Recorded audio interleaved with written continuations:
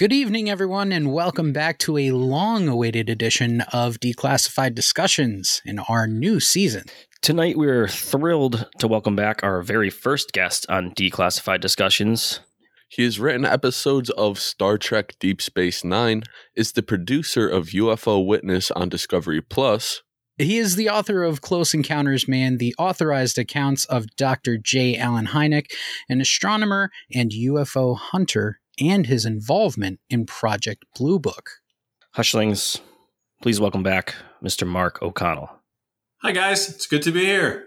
I didn't realize I had been the first guest on this series. You were our very first guest, and it seems only fitting that you would be our first guest now that we are part of the Paranormal Network and we're in a video format, so now we can see each other. Yep. Great.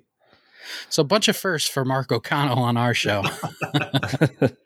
I'm very proud. We're happy to be back and happy to be here with you. Tell us, us and the Hushlings and all the listeners, what have you been up to as of late since we last spoke? When was it that we last spoke? April 2021? Oh, so like 15 months. Well, boy, what has happened? I mean, the big thing in my life was I found out a couple months after we taped that first segment, found out that my cancer had come back. And my doctor started saying these very scary words about bone marrow transplant. And man, the minute she started talking about that, I was like, no, thank you. That sounds like the worst thing imaginable. And my doctor basically said, well, this is really your only chance.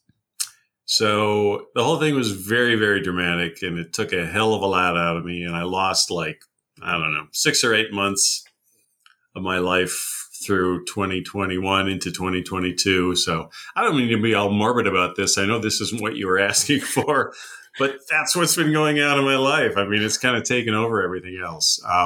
But the good news is I'm in full remission.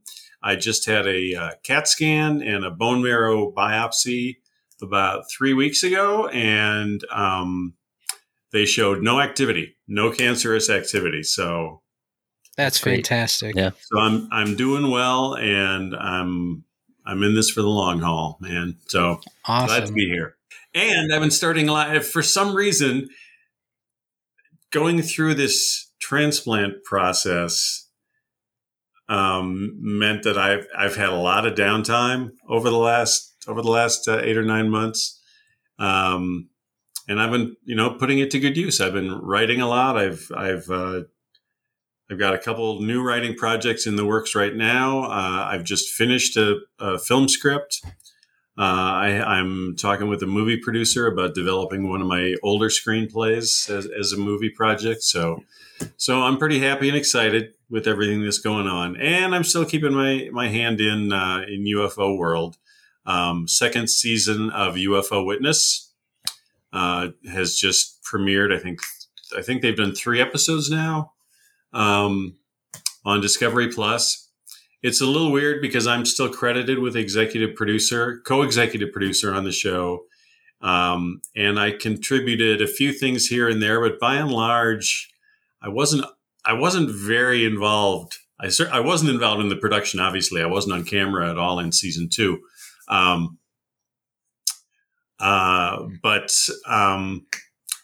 Yeah, the show's out. I'm excited about it. I hope there'll be season 3 and I'll be healthy for that one.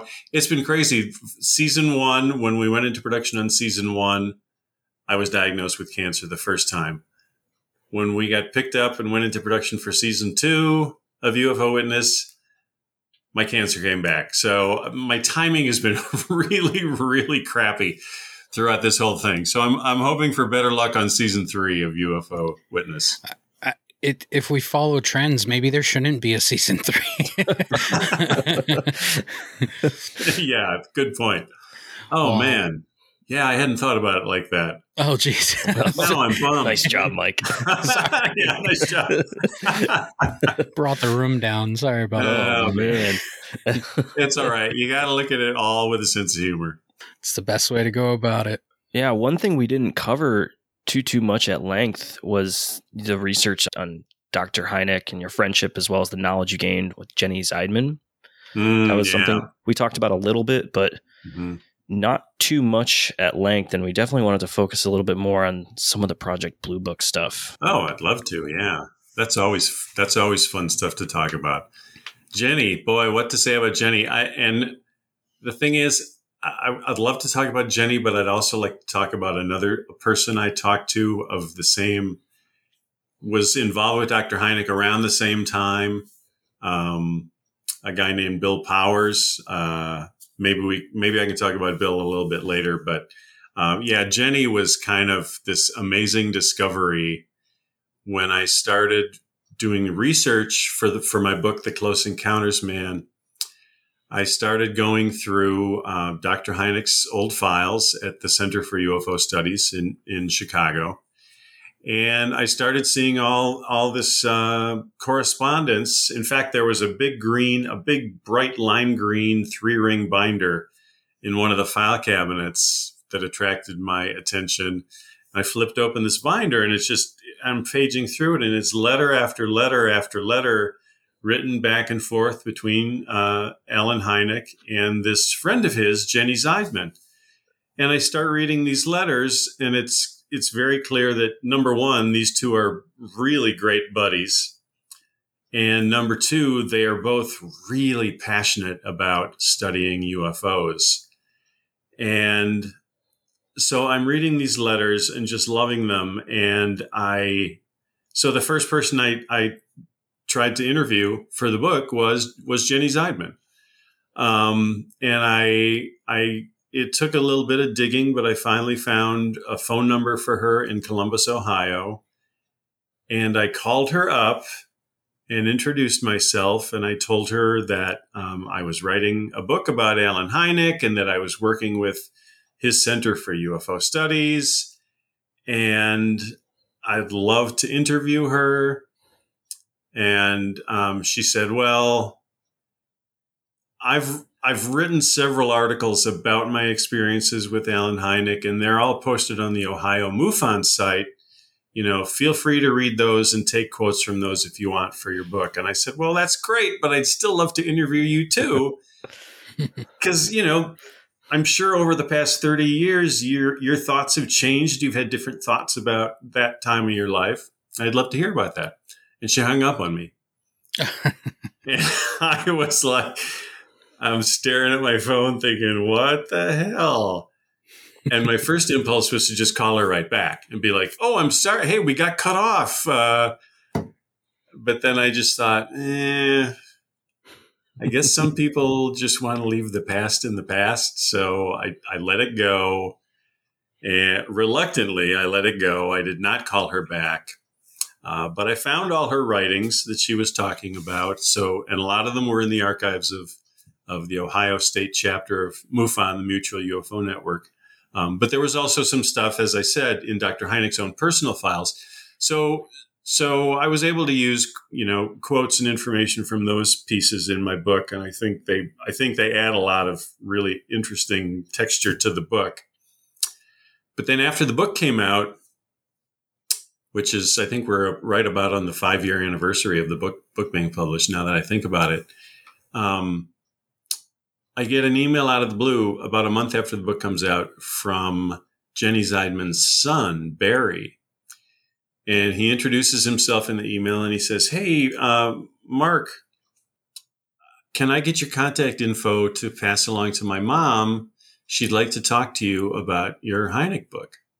And I got very nervous. I just thought, oh man, did I cross a line somehow without realizing it? Because, it was pretty clear she had strong feelings about not wanting to be interviewed.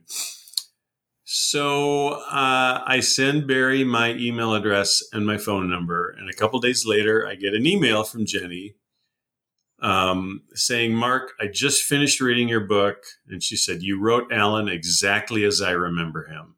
Oh, that's fantastic. And I thought, wow, that is the best review I could ever hope to get. That was just a really, really great moment. So she and I sort of became occasional pen pals after that. In fact, a month or two later, she emailed me and said, well, Mark, I just finished rereading your book. And she said, just like the first time, it left me in tears. I thought, well, wow, that's the second best book review I could ever hope for. Yeah. She was really moved by the book, and I was really, really grateful to her for sharing that with me. So where it gets really interesting, though, is, well, first of all, she would now and then start mailing me little mementos of her friendship with Alan, like, favorite letters that he had written her, talking about a specific UFO case or something. So I have several of those in my files, just these random personal correspondences that Jenny would send me from her friendship with Alan Hynek. But then I knew she had so much more to share with the UFO world, but I also knew that she would be super shy about being interviewed. So I sort of carefully, sort of pussyfooted around about it and finally just asked her, well, could I talk you into doing an interview? And she was like, well, yeah, but she said, let's do it over email. She said, that's the best way for me to organize my thoughts. So I was like, sure, of course, that sounds fine. So what we had, in effect, was this extremely slow motion interview. I'd hear from her every couple of weeks. I'd fire a couple of questions back to her. A couple of weeks later, I'd hear back from her. And her answers were always very lengthy and detailed. And, I just really appreciated it. She really was opening up for the first time about a lot of things in her life and in her UFO work. So right around the time we're doing this, the deal comes together for the first season of UFO Witness. So as soon as I knew the show had been greenlit, I called Jenny up right away and I said, I know how shy you are about doing interviews, but I said, I've got this new TV show off the ground. We would love to have you be part of it because you have experiences and stories to share that nobody else can possibly come close to. And I said this, but this is where I hooked her. I think I said, this is your number one chance to set the record straight about J. Allen Hynek and Project Blue Book. This is your one chance to share your thoughts on both of those topics, which are really, two essential topics if you're serious about studying UFOs. And she said, well, okay, I'll do it. So that's how we got her on the show. Unfortunately, by the time we actually got to the place in production where we were able to actually interview her, she had gotten a little older, a little weaker, than when I first started talking to her. So we weren't able to use quite as much as I'd hoped we would. There is more material, and I keep on asking the producers, are you ever going to do anything with that footage of Jenny? Because there's a lot there that we didn't use. But I can give you some of the highlights, though, from the stuff we didn't use with her. And one of the things was she sort of took me aside at one point before the cameras rolled, and she said, so Mark, what do you think of Roswell? And I thought, I'm being tested. This is the big test. What do I think of Roswell? So I took a deep breath and I said, well, I think it's possible that something really weird happened there in 1947. But I said, my concern is the case has been so overexposed and so contaminated and so twisted by people who just want, to make the story their own for whatever reason, that I said, I don't know if we'll ever really know the truth about Roswell. And she thought for a second. She was like, yeah, I feel the same way. So I passed the test. That was nice. But what was really cool in the interview, and I do have this recorded somewhere, is we talked a little bit about, she definitely felt that Project Blue Book was a cover-up. There was no hesitation from that. She also talked a lot about the Colorado project, the University of Colorado UFO study that took place from 66 to 69. She talked about that a little, and she laid a few bombshells on us on that. And she just basically said, yeah, there's there is otherworldly material. It ended up at Battelle Labs. The irony is Jenny ended up working at Battelle Labs and marrying a guy who worked at Battelle Labs in Columbus, Ohio. Oh, wow. So back that and Battelle Memorial Laboratories, it's a metallurgical scientific, I don't know, I'm not even sure what to call it, but it's a research company. They do scientific research, and they did a lot of research for the government and for Blue Book. And according to what Jenny told me, told us on camera, was that there was material. It wasn't necessarily from Roswell, but that there did exist some exotic material that was at Battelle, and the people at Battelle couldn't figure it out. They couldn't figure out what it was. So, there's no way to prove or disprove the story. Unfortunately, she passed away before I ever had a chance to talk to her about that in detail. But it was kind of a bombshell to me. I think it would be to a lot of people. So one thing I am doing, and I still want to get her son's permission before I do this, that slow motion email interview that I talked about earlier, I still want to put that together in a coherent narrative form, put all the emails together in sequence, and probably do something for my podcast, Far-Fetched, so that, at least some of her words are memorialized, more so than what we had in UFO Witness. So that's my Jenny Zeidman story. That would be wonderful, just to have some stories that obviously weren't put to TV, and just something that was between you and her. That would be incredible. I can tell you a little bit more about her Battelle career, though, because when we did spend a day shooting video with her, every time there was a break in filming, she would kind of take me off into a corner of the house we were using, and she would either ask me something about my research, or she would share a story with me about her research. And one of the things she shared was that she'd had a really rough childhood. No need to go into detail on that, but not very good parenting going on in her childhood, according to what she had told me. But she went to the Ohio State University. That's where she met J. Allen Hynek, because she took his astronomy class. She ended, as I mentioned before, she married a gentleman who worked at Battelle. She worked at Battelle.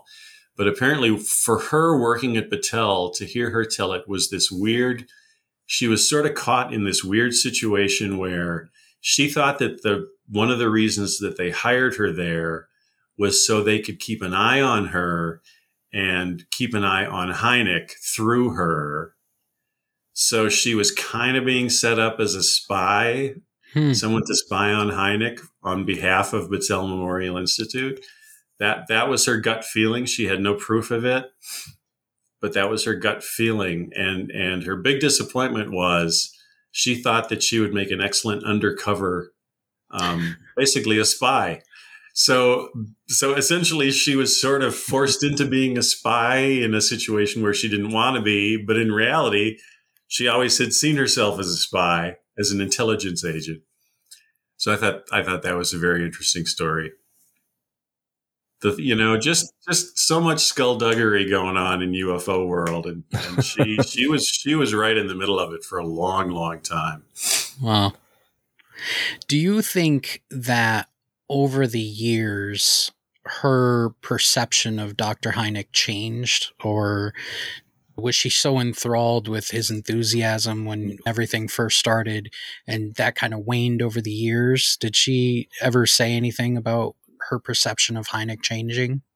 Yeah, there was some of that. It was I wouldn't characterize it as a really big thing between them, but definitely there were cases where they disagreed, and overall just looking at the overall picture of the work he was doing, both on his own through CUFOS and through Project Blue Book, they didn't always agree on the right way. At any rate, and big picture, yes, they did have some different philosophical outlooks on ufology. I guess that's a good way to put it.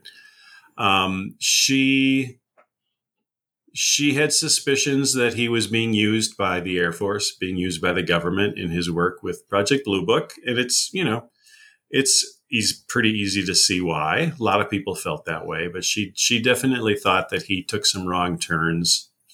But their friendship remained strong throughout. So whatever differences they did have, it didn't affect their friendship as far as I could tell. She still has incredible. Well, she did pass away. I still think of her in present tense.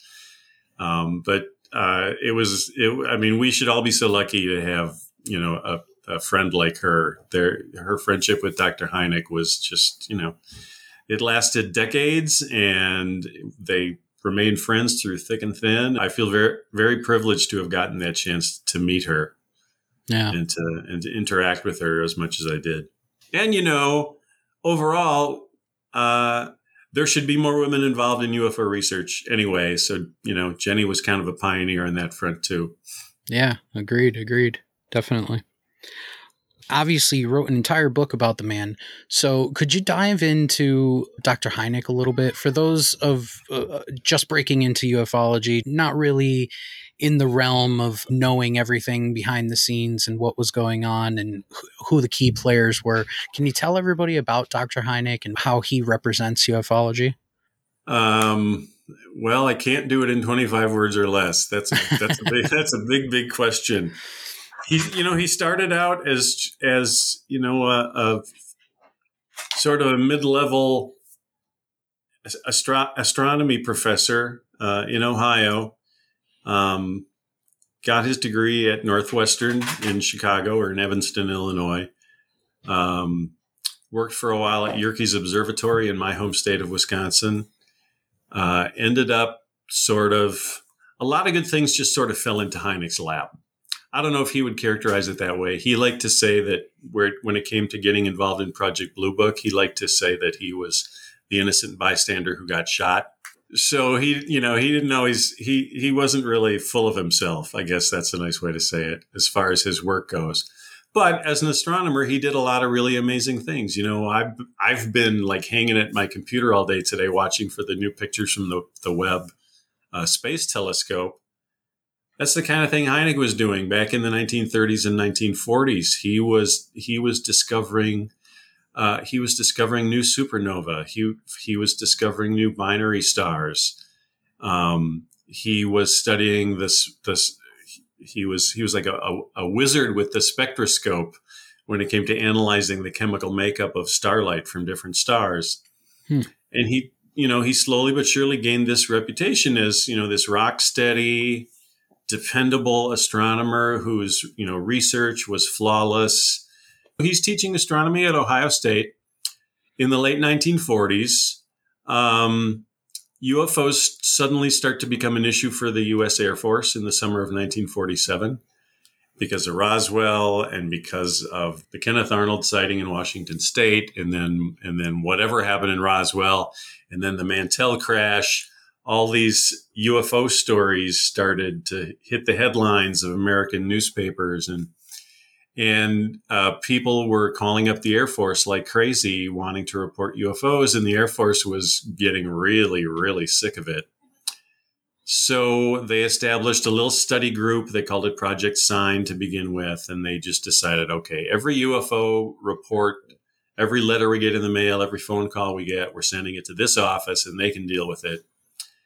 And what they needed most of all in this little project, Project Sign, they needed a level-headed, dependable scientist with serious science credentials to go through all of these case reports, and there were a lot of them, to just go through all these case reports and clear it up. There'd be a case report about a strange light in the sky. Well, he would look at the date and the time, and he'd compare this with his star charts and weather maps. And he'd say, well, that was what this person saw was clearly a comet, or what that person saw was clearly, the planet Venus. This other person, clearly the star Arcturus. And he was very good at this. He would come up with rational, well, I say come up, not come up. I mean, this was for real. he was able to explain away about 80% of the UFO sightings as just misidentified natural phenomenon. And, if you're familiar with the night sky, you go outside and you see Venus low on the horizon some night. It's easy to see why a lot of people would be fooled by that. Venus is brilliant. Arcturus, too. There are a lot of things in the sky that if you don't know what they are, they look kind of weird. So Hynek was really, really good at basically solving these UFO cases. Because if he could say, well, it was a comet, it was a star, then the Air Force could just throw that case in the garbage and not have to think about it anymore. And Hynek, for his part, he took on the job because it was a little extra income. He was a young college professor with a growing family. So he liked having the little extra money on the side. And he saw it as an opportunity. This I always thought was kind of neat. He saw his work on Project Sign as an opportunity to educate the American public about science, about this is science, this is silliness, and so the more cases he could say were just silly and nonsense and nothing really amazing at all, he felt that, those were teaching moments with the American public, and that if people understood what was in the night sky more, that there wouldn't be as many UFO reports as there were, because more people would be able to understand, oh, I guess I know what I'm looking at. So Hynek, that was Hynek's entree into UFO research. And as I said, he was successful at explaining away about 80% of the cases. And the remaining 20%, honestly, that first time getting involved in UFO research, he wasn't too bothered by the 20%. He didn't really care. He just figured if I'm solving 80% of the cases, I'm doing pretty well. I'm earning my money. I'm not going to worry about the 20% of cases that I can't explain. So he did that for like 9 months, and then his contract was up and he left the UFO business. And that was how he got started. So something definitely must have sparked the interest even more with that 20%. Yeah, absolutely. Because after so Hynek goes back to just being a mild-mannered astronomy professor, and the UFO thing keeps chugging along, but Hynek's not really paying attention to it because in his mind it was just a fad, and that it would go away after a year or two. So he wasn't too concerned about the UFO thing. But then lo and behold, like 3 years later, the Air Force comes back to him at Ohio State, and they say, you know what? That thing you helped us out with a couple of years ago, it's still a problem and it's gotten worse. In the intervening years, there had just been more and more and more UFO sighting reports. The vast majority of them were going to the Air Force, and the Air Force was sending them all to Ohio, to Wright-Patterson Air Force Base, to where the Project Sign offices were. By this time, Project Sign had switched. It had gone from Project Sign to Project Grudge to now Project Blue Book. So now it's Project Blue Book. They come looking for Hynek again, and they say, hey, can we hire you again? We've got the same problem, only worse. So Hynek was intrigued by that. He did not expect the phenomenon to keep going. So he says, sure. He signs on for a second gig, this time on Project Blue Book. And he's going through doing the same thing he had done before. No, this is a comet. No, this is a sundog. No, this is, a weird cloud. But he starts to realize after a while that 80-20 ratio is still operational. It's been a couple of years since he did his first gig for Project Sign. And here we are a couple of years later, and he still finds that he can explain 80% of the cases, and 20% are complete mysteries to him. So this time, the numbers are the same, but Hynek changed because he got curious. He thought, well, that's a trend. That's a pattern. That's something a scientist pays attention to. So it was that consistency of the 20% unsolved. That's what got him interested. And then he sort of started to, take a closer look at these UFO reports, not be so dismissive of them.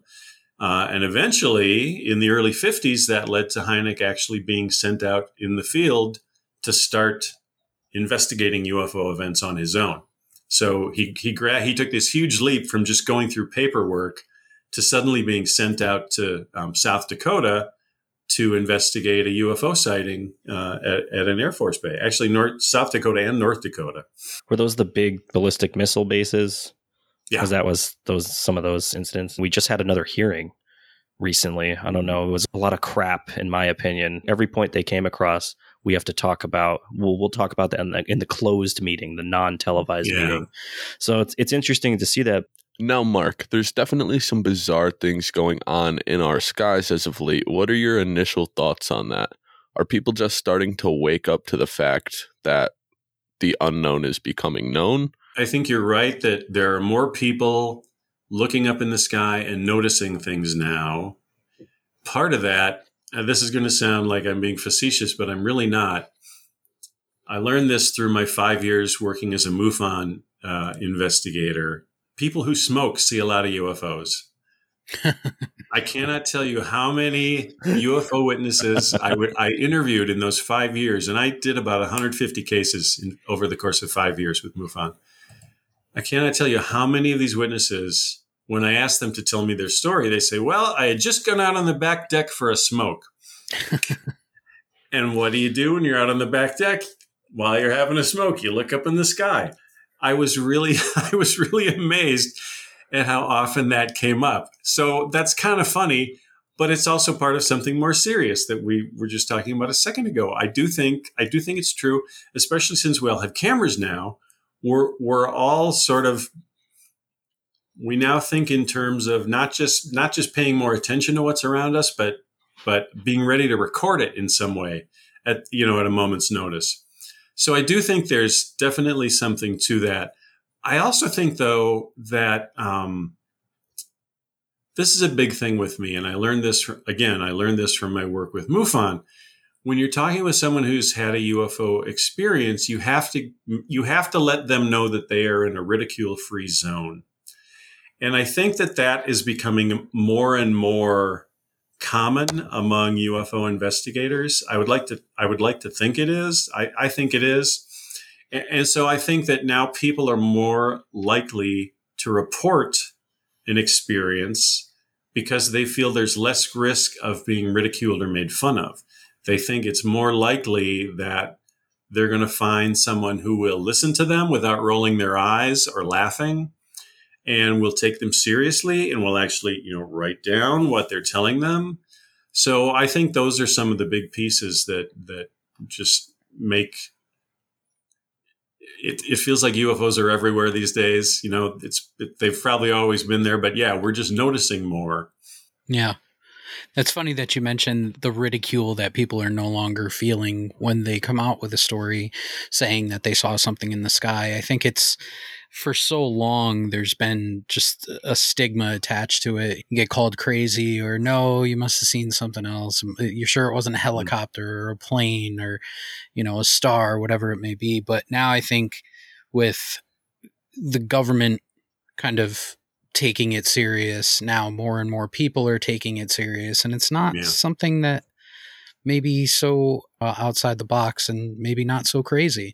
So a lot more people are definitely feeling more comfortable in telling their stories or showing their, 15 seconds that they got on their iPhone. Well, I always take the opportunity to tell people that they should try this little experiment. If you're in a social setting or a family setting or whatever, and you have an interest in the UFO phenomenon, bring it up in conversation and see how people react. And if you bring it up in a way that shows that you're taking it seriously and that you're not laughing about it, you'd be amazed at how many people will open up. People you've known for years and years, and you think you know them really well, and they come out with, I heard you talking about UFOs just now.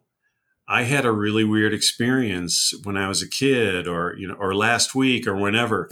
It is unbelievable how many people, if they feel they're in a safe environment to talk about their experience, it's unbelievable how many people will open up and start talking about their experience. And in a lot of instances, you realize you're the first person they've told this story to, which is kind of an honor. I really started to feel that way after 5 years with MUFON. It's like these people are sharing things with me that they have never shared with anyone.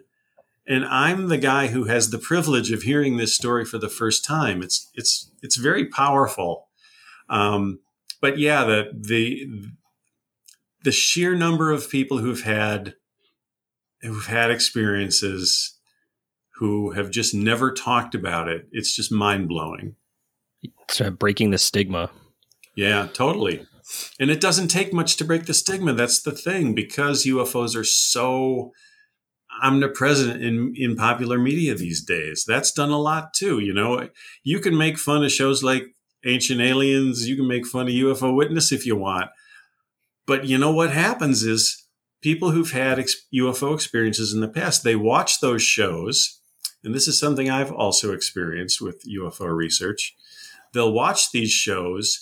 They'll see something on the show that reminds them of something they saw, 10 years ago or a week ago or whatever.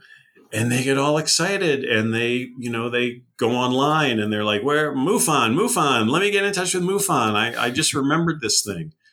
And that's, again, it's just this very powerful thing that happens way more often than you'd ever suspect. As a member of MUFON, can you let us in on the most interesting case that you happened to be a part of? Yeah, the most interesting one I can't talk about because I am in the midst of developing it as a media project.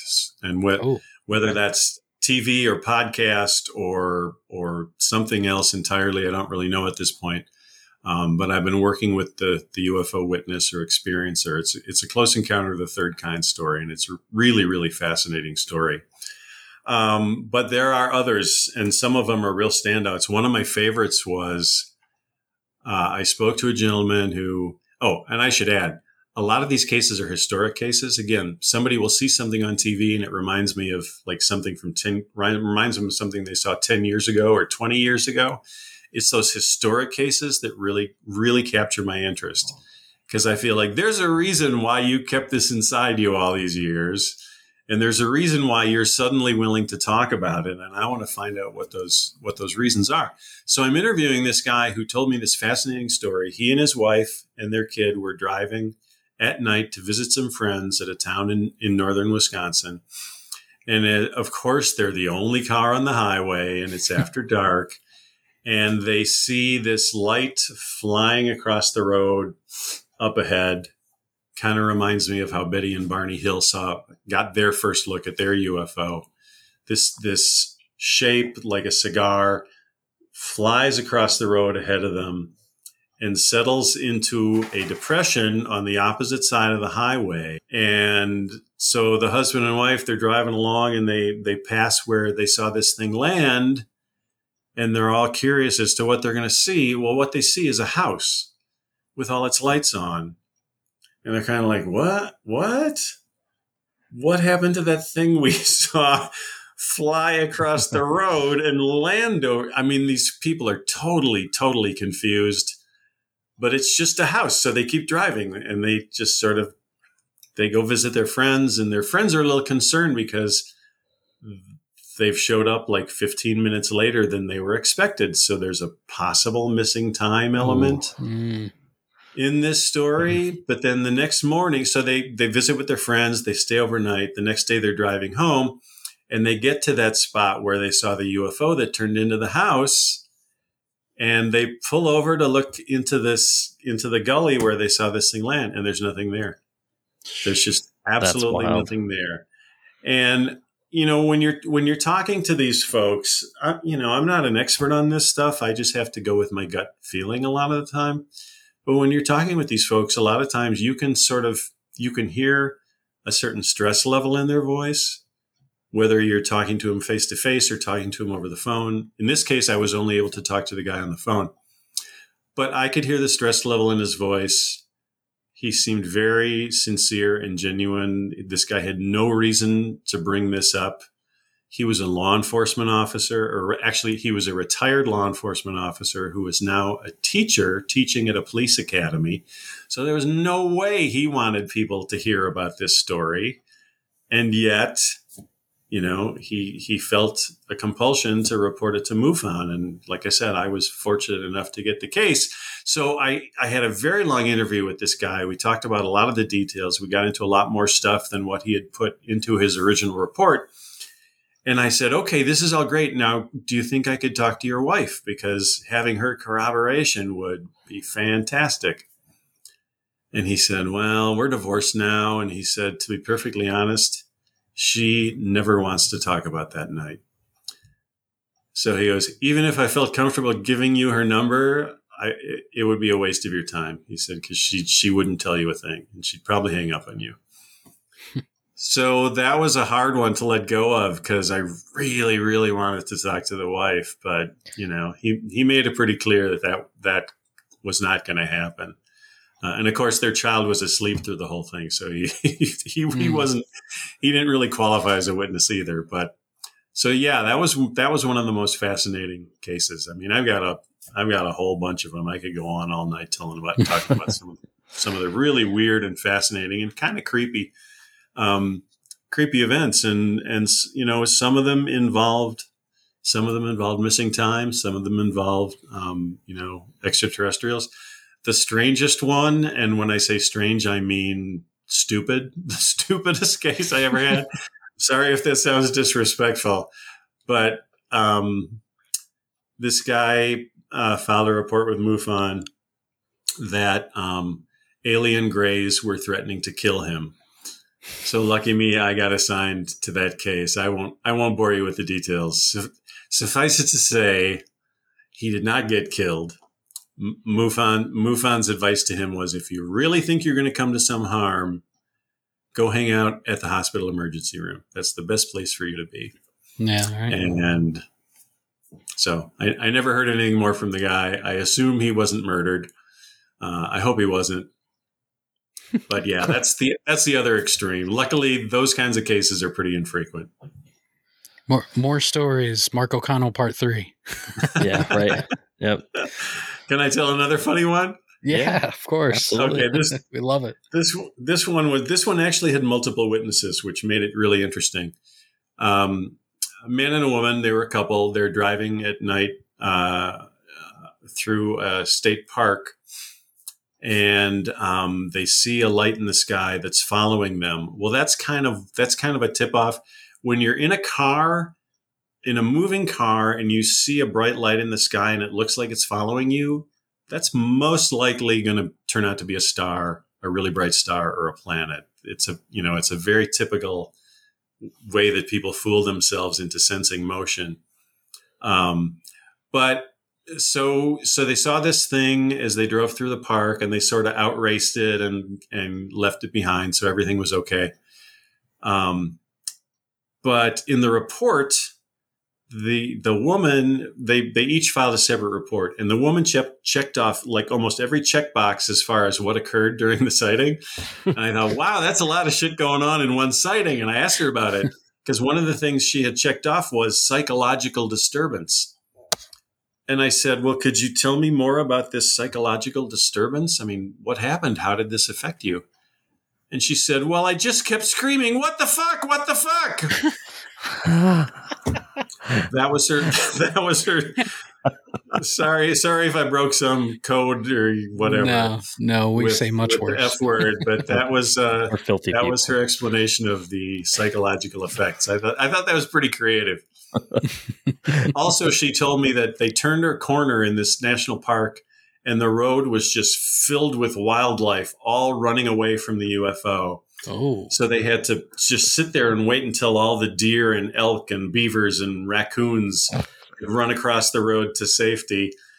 And then the next night I talked to the boyfriend, and I said, yeah, tell me about what happened, with the animals in the road. And he's like, oh, a family of raccoons was crossing the road. We had to stop to let them pass.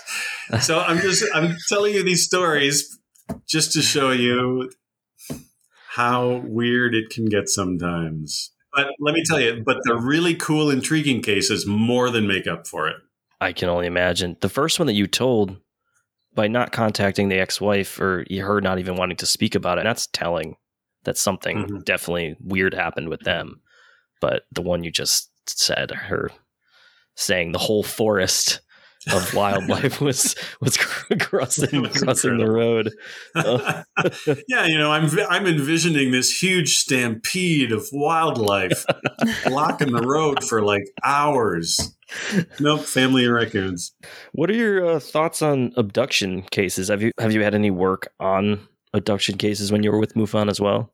Not with MUFON, but I've always been super interested in abduction cases. And in fact, one of my new projects is dealing specifically with abduction cases. And I'm just sort of getting this project outlined right now, so I can't talk a whole lot about it. But what I want to do with this project is normally when we talk about abductions, it's always the same things. It's Barney and Betty Hill. It's Travis Walton. It's Charlie Hickson and Calvin Parker in Pascagoula. Those are the big three.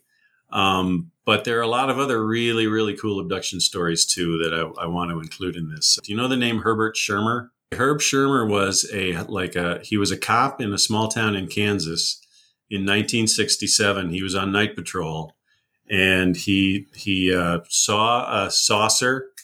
Well, first he thought it was a truck parked in the middle of the road, and he got closer to it, and he saw that it was actually a flying saucer, literally a round circular saucer with a ring of flashing lights around its rim. And he had some missing time. When he went back to the police station and filed his report, he realized that he was missing like a half an hour, and he had no idea why. Well, over time, he learned that he had actually that it was a UFO, and he had been abducted by creatures inside the UFO. And instead of examining him, this is what makes this story interesting. Instead of examining him, they gave him a tour of the spaceship. That's awesome. It's really fascinating. And they, like with Betty Hill, Betty was all curious about, the star map and stuff. Tell me how this stuff works. Well, with Herbert Sherman, it was like they kept telling him more than he even wanted to know. He wasn't even asking them stuff, and they were explaining things to him. So it's a really crazy ass story, but it's one of those stories. To my knowledge, nobody's ever knocked it down. Shermer, he's deceased now, but to the best of my knowledge, he never changed his story. And I've actually gotten a hold of an audio recording of him telling his story to a local UFO club. Oh, wow. And again, it's one of those things where you can sort of hear the stress level in somebody's voice. And when he gets to the part of his story where he realizes what's going on, that this isn't just a truck parked in the road, you can hear that. You can hear that in the guy's voice. It's pretty fascinating. This is kind of a question that I was hesitant to ask you because I didn't want you to call anybody out or anything. But do you think that there's a figure within the UFO community that is doing really well and kind of like furthering the talk of UFO, UAP activity in a positive manner and just moving the goal line closer and closer, I would say? Well, I don't know if this answer meets exactly the criteria you're looking for, but there's a group of scientists and educators and researchers who I actually got acquainted with them while I was researching my book. Because it turned out that there's a gentleman in Michigan who had almost as much Hynek material in his basement as CUFOS had in Chicago. So Mark Rodiger, the scientific director of CUFOS in Chicago, made the introductions. I went out to Michigan, and it turns out that this gentleman, he's a history professor, and he specializes in the history of science. And he's got this group of about 10 or 12 people who gather at his house once or twice a year and just sit around in his basement, which is just, wall-to-wall UFO books and journals and paraphernalia. And these guys, they talk about new theories and they compare cases, and they're incredibly smart people. And they talk about some really fascinating stuff. They just had a meeting in April, and because of my medical stuff, I wasn't able to go, but I've gone to a couple of these. And I've spent, over the last 5 years, I've spent many, many days in the basement of this house in Michigan looking through the files, because he's just got amazing, amazing stuff there. So those are my UFO superstars. The catch is they like to do their work in private. They're very media shy. They don't really want to get distracted by, doing interviews and stuff. In fact, Mark Rodiger, from the director of Center for UFO Studies, he's always referring people to me. He'll get interview requests and he'll be like, well, I'm not sure if I want to, but why don't you call Mark O'Connell? I bet he'll do it. So, that's how I end up doing a certain number of my interviews come about, because Mark Rodiger has just sort of bailed and mentioned my name as a substitute. So I'm the poor man's Mark Rodiger, I guess.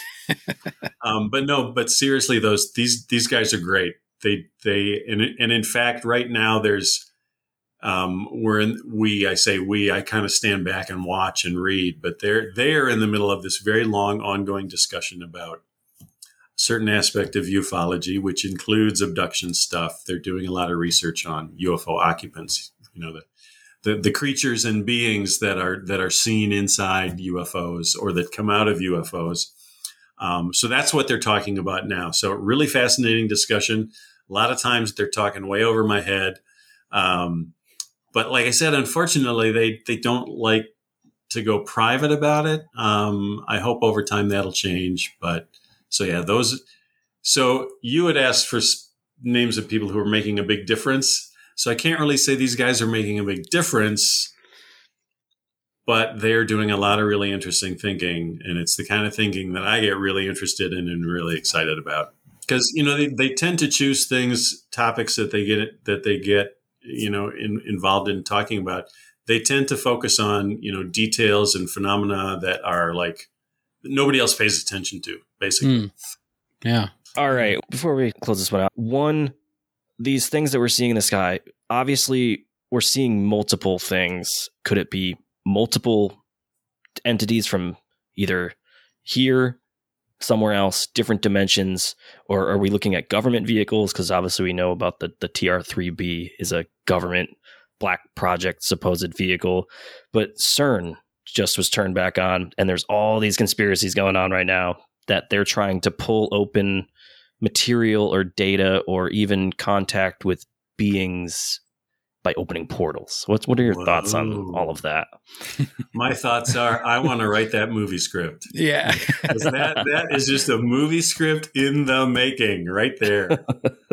No, I hadn't heard that, but I'm glad you told me about that. I'm fascinated by stuff like that. I used to, when we lived in Chicago, I used to go out to Fermilab every once in a while just to sort of look at they've got a particle accelerator there, and I'm a total science geek.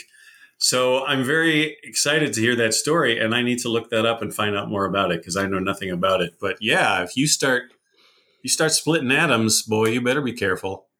You better be careful of what kinds of doorways or portals you open up. Yeah. Maybe we get the not so friendly entities coming through. That's the trouble with portals and vortexes, You can go through them, but so can other things. You don't know who the neighbor is. Yeah. I just found it very interesting because I believe that there was an interview with one of the employees from CERN where he said, yes, we're trying to extract data from another dimension and bring it and meld it with our, I guess, data. Yeah. It's very, very strange stuff. And now you have all these weird events happening. People were attributing it to the color of my light, the skies. And what was it? Where is it? Idaho or Iowa? I think it was Iowa, right? Somewhere in the Midwest there. Yeah. And they're like, oh, they opened the portal. All right, Mark. Again, a pleasure to have you back, sir, and to be able to see you in person, quote unquote. Let everybody know where they can find you, what you got going on. Talk about your podcast. Just promote the hell out of yourself. Well, sure. What the hell? Well, first of all, we mentioned it a couple of times. There's my book, The Close Encounters Man. It's available in paperback and audiobook and on Kindle. You can get those all through Amazon or get the paperback at your local independent bookstore or Barnes & Noble. My podcast is mostly about my Star Trek work. So if you're interested in UFO stuff, that's probably not going to come into the podcast until sometime later this year. But it's called Far-Fetched, capital FAR capital FETCHED. It's on Podbean. That's the platform, but you can find it on Apple Podcasts and Spotify and anywhere you listen to your podcasts. The next big thing that I hope is I'm going to be part of this 5-hour UFO documentary for CNN. Ooh. Very excited about it. They came out last fall with a full camera crew and literally took over my house for an entire day. We did like a 6.5-hour interview. Wow. Very fun. A lot like this talk. They wanted to know a lot about UFO history and about the work of J. Allen Hynek. So of course, I love talking about that stuff. So we just don't know. And apparently I'm going to be in 2 out of the 5 episodes, but we don't know when it's going to happen because of all this corporate shenanigans with CNN and HBO and Discovery, and everybody's buying everybody else out. And so programs are being reshuffled and nobody knows where. This UFO show was supposed to premiere this month, July. Now it's been pushed back, I guess, to September. But just before we talked, I got an email from one of the producers asking me for some input on a Hynek question. So I know they're still hard at work putting the finishing touches on it. I'm excited about it. I think it's going to be a pretty big deal. And I'll come back and talk about it here on your show when we know that it's actually going to be streaming. We're excited about it now. All right, cool. All right, Hushlings, that is Mr. Mark O'Connell, and we thank him again for being on the show. I am Mystery Mike. And I'm Slick Frank Sanders. And I'm Declassified Dave. And we will see you on the next Declassified Discussions.